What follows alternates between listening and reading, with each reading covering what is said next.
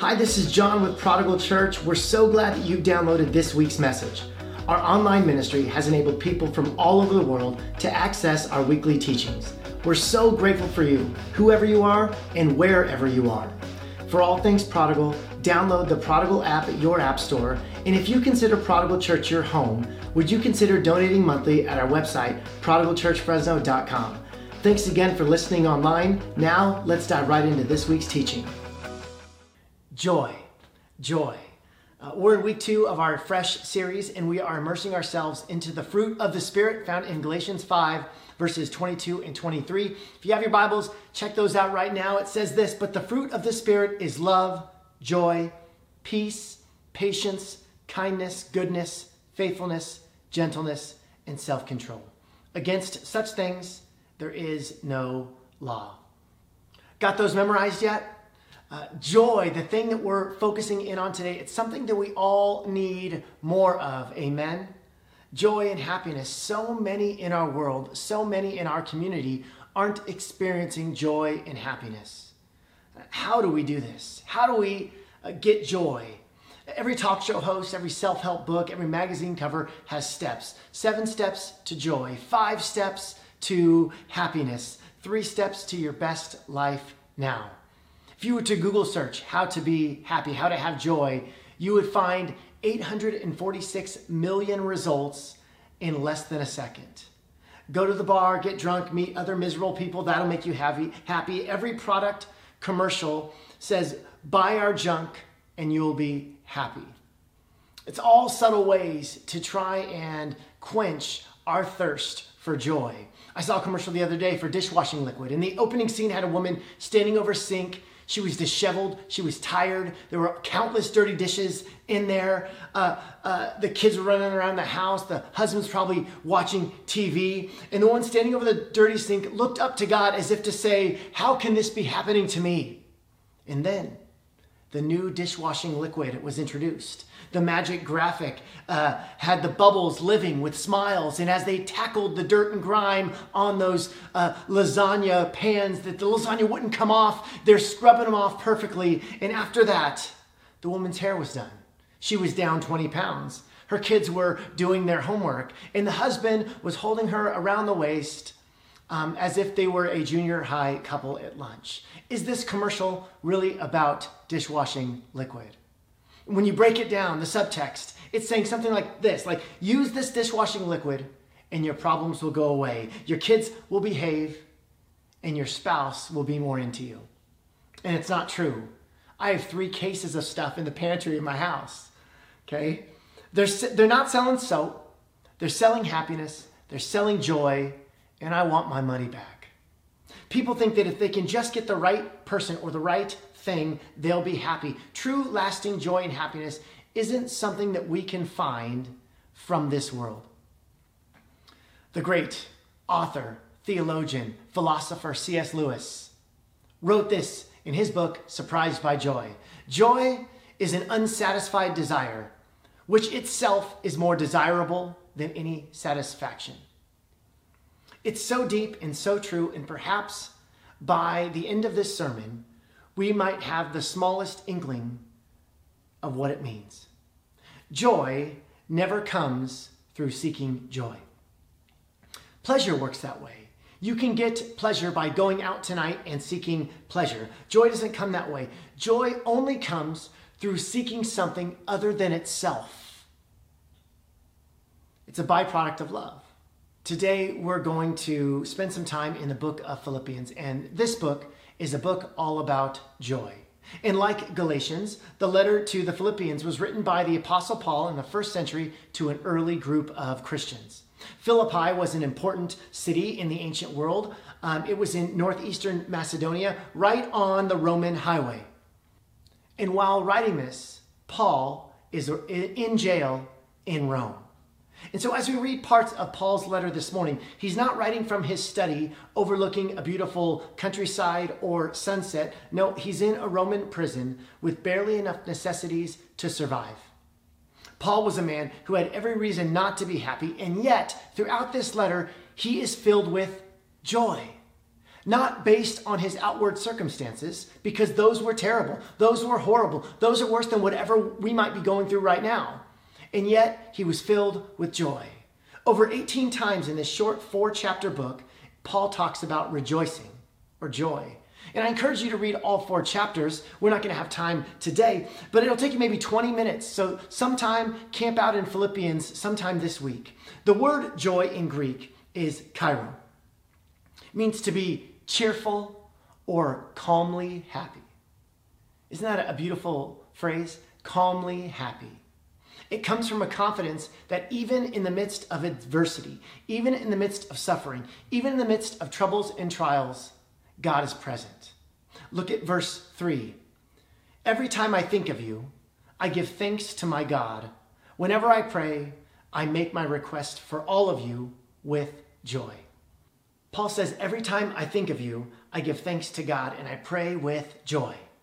And that probably isn't a natural thing for Paul. But when he thinks of these people, he gives thanks and he prays with joy. Let memories move you to prayer. Every time he thought of them, he prayed. Memories can become so vivid in a moment of remembrance. Paul hinted that such memories can put energy into our prayers. What would that look like for us? Today, the teller at the bank reminds you of a friend from long ago. Pause and pray for that friend. When a kid on a bike reminds you of a grandchild, pray for that grandchild. When a song reminds you of an old boyfriend or a girlfriend, pray for that person that you once couldn't get out of your mind. When someone's voice reminds you of another friend, pray for them. And also pray for the person that is reminding you of them. Let your memories spark an engine of prayer in your life. It doesn't need to be an audible prayer, right? Because that would be weird. Oh, you're in real estate. My friend Aaron is in real estate. Lord Jesus, I pray for my friend Aaron. And I thank you for Aaron, that even as I'm reminded by this gentleman here who's also in real estate. What's your name again? Okay, Matt. Even as I'm reminded by Matt, I pray for Aaron. No, that would be strange and weird. But God listens to our heart. Pray it silently. God hears what's in our minds.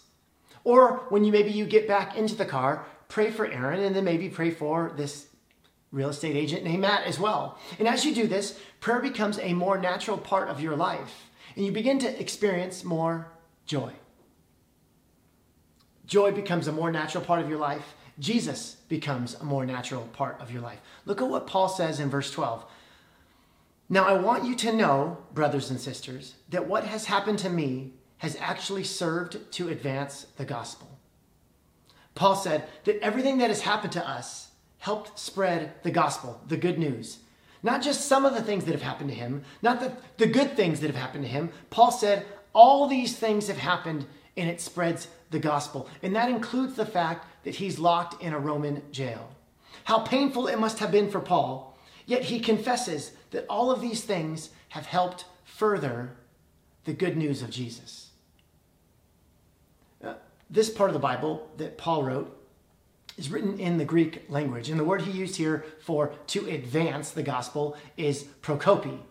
And it means to drive forward. It's a beautiful picture of pioneers cutting through uncharted territory to make a way.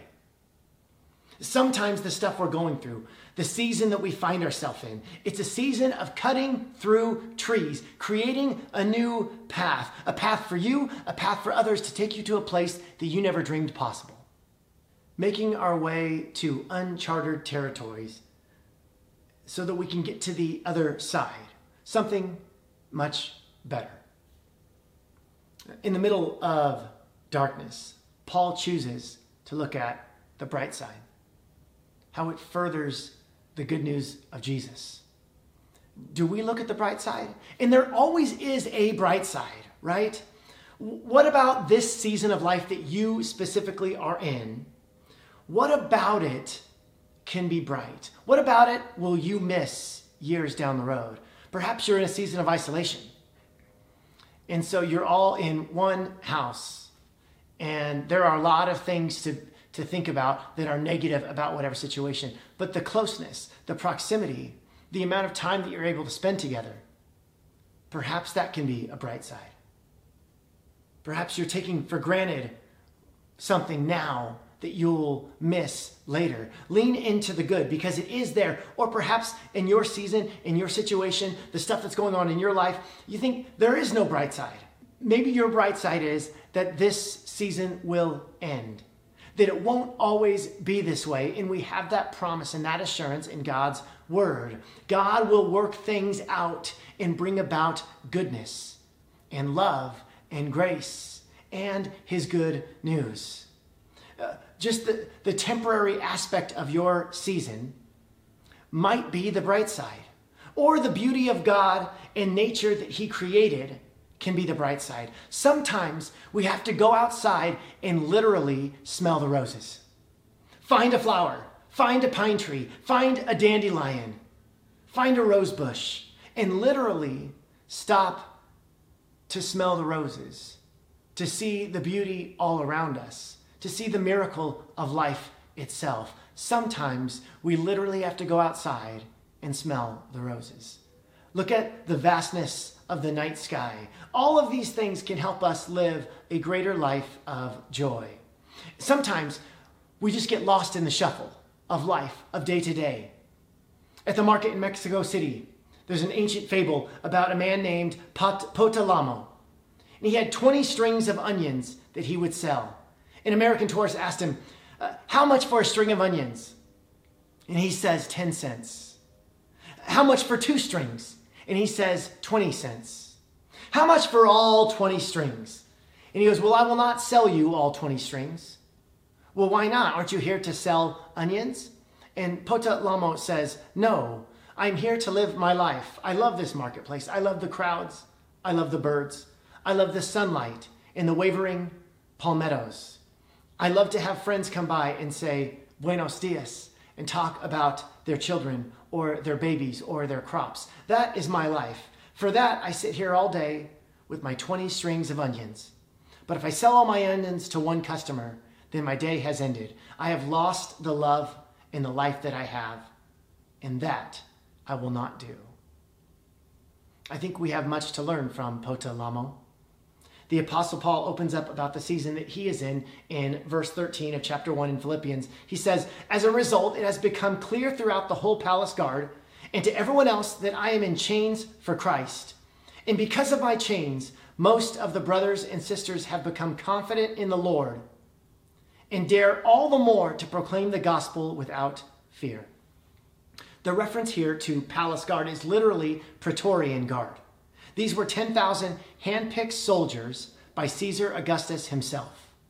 They were strategically dispersed throughout the Roman Empire to promote peace and protect the emperor.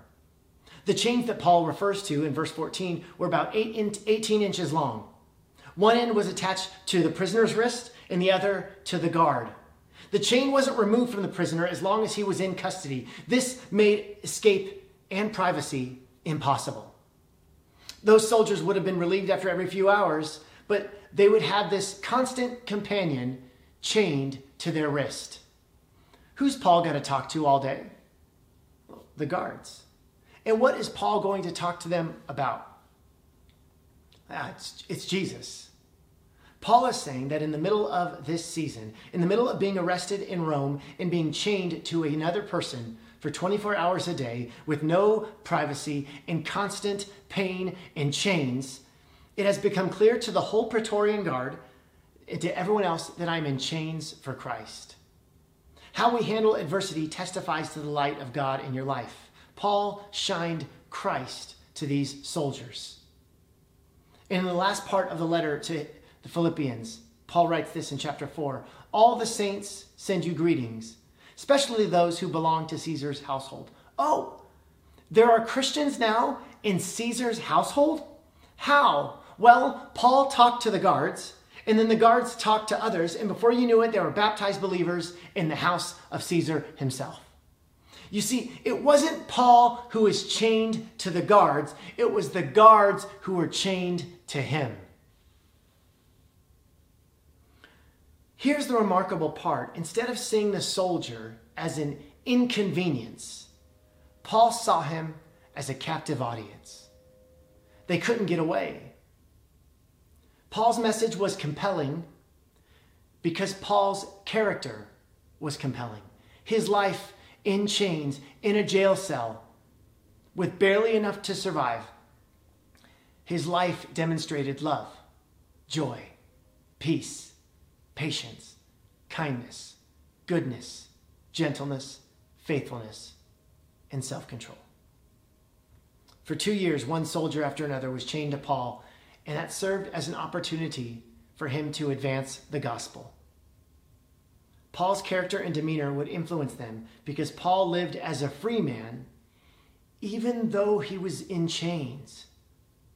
Prison couldn't defeat him, chains couldn't bind him, walls couldn't hinder him. His joy was not based on outward circumstances. Is yours? Is mine?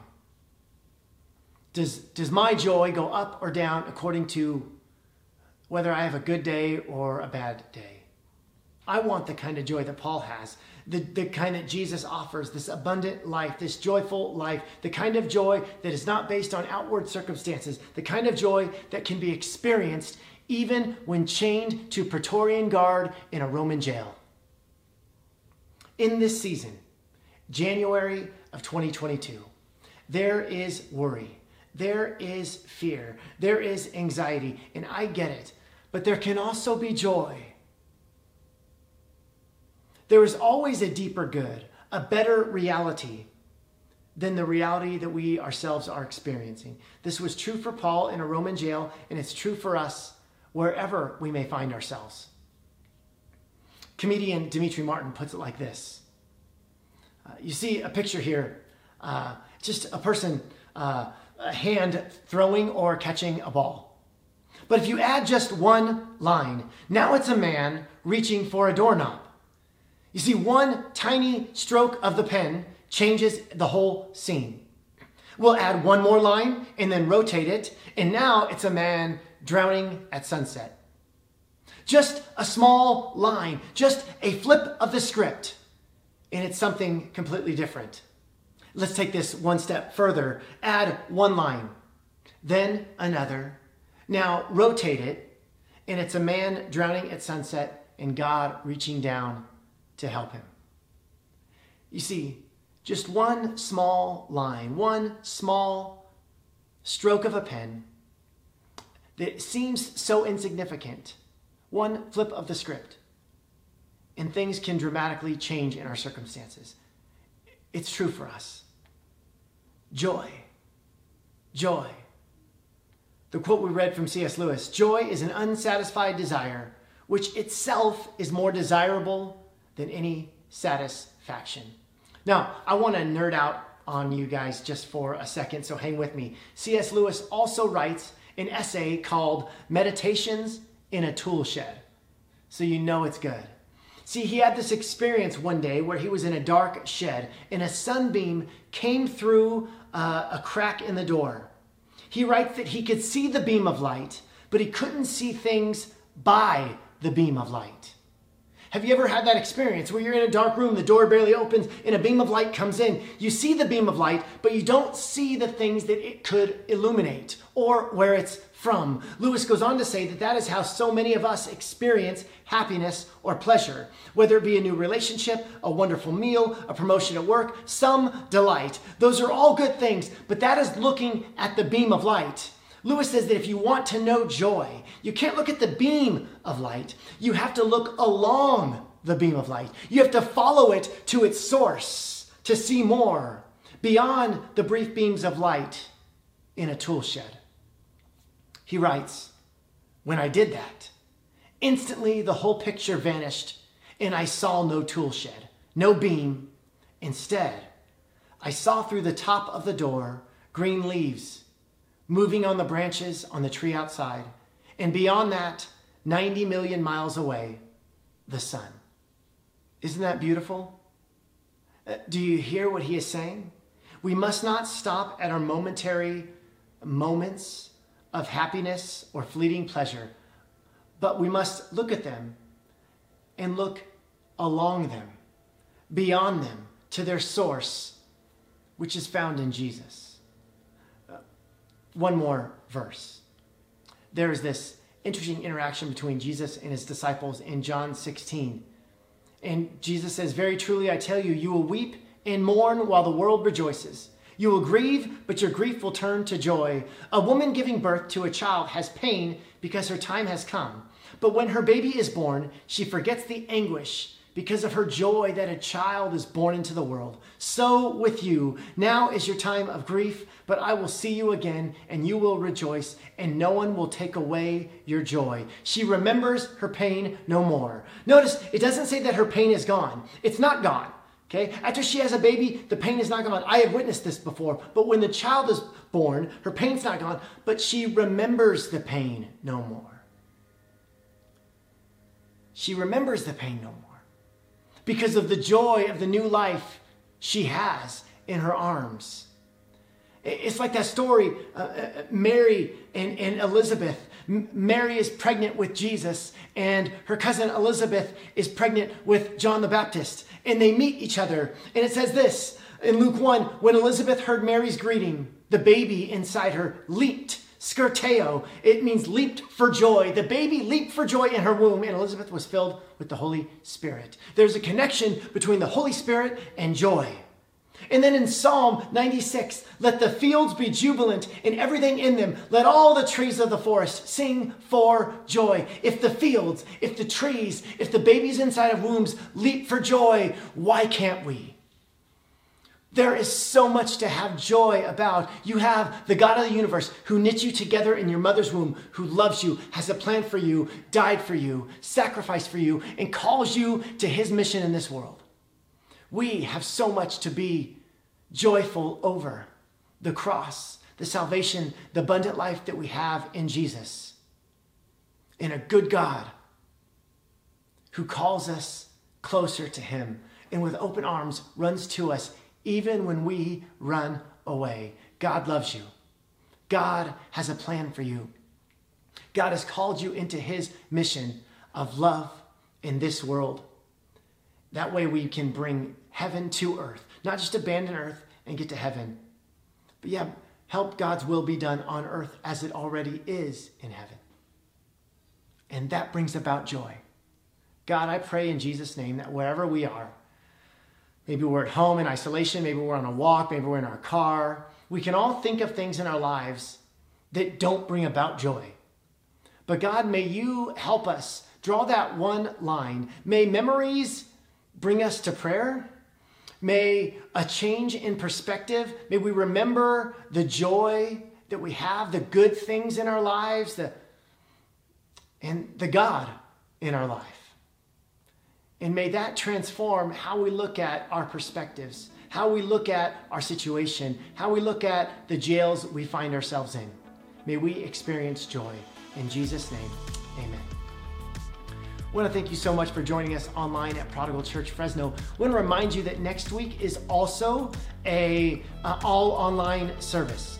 And so we hope and look forward to seeing you online next Sunday for week 3 of Fresh Peace in the Middle East.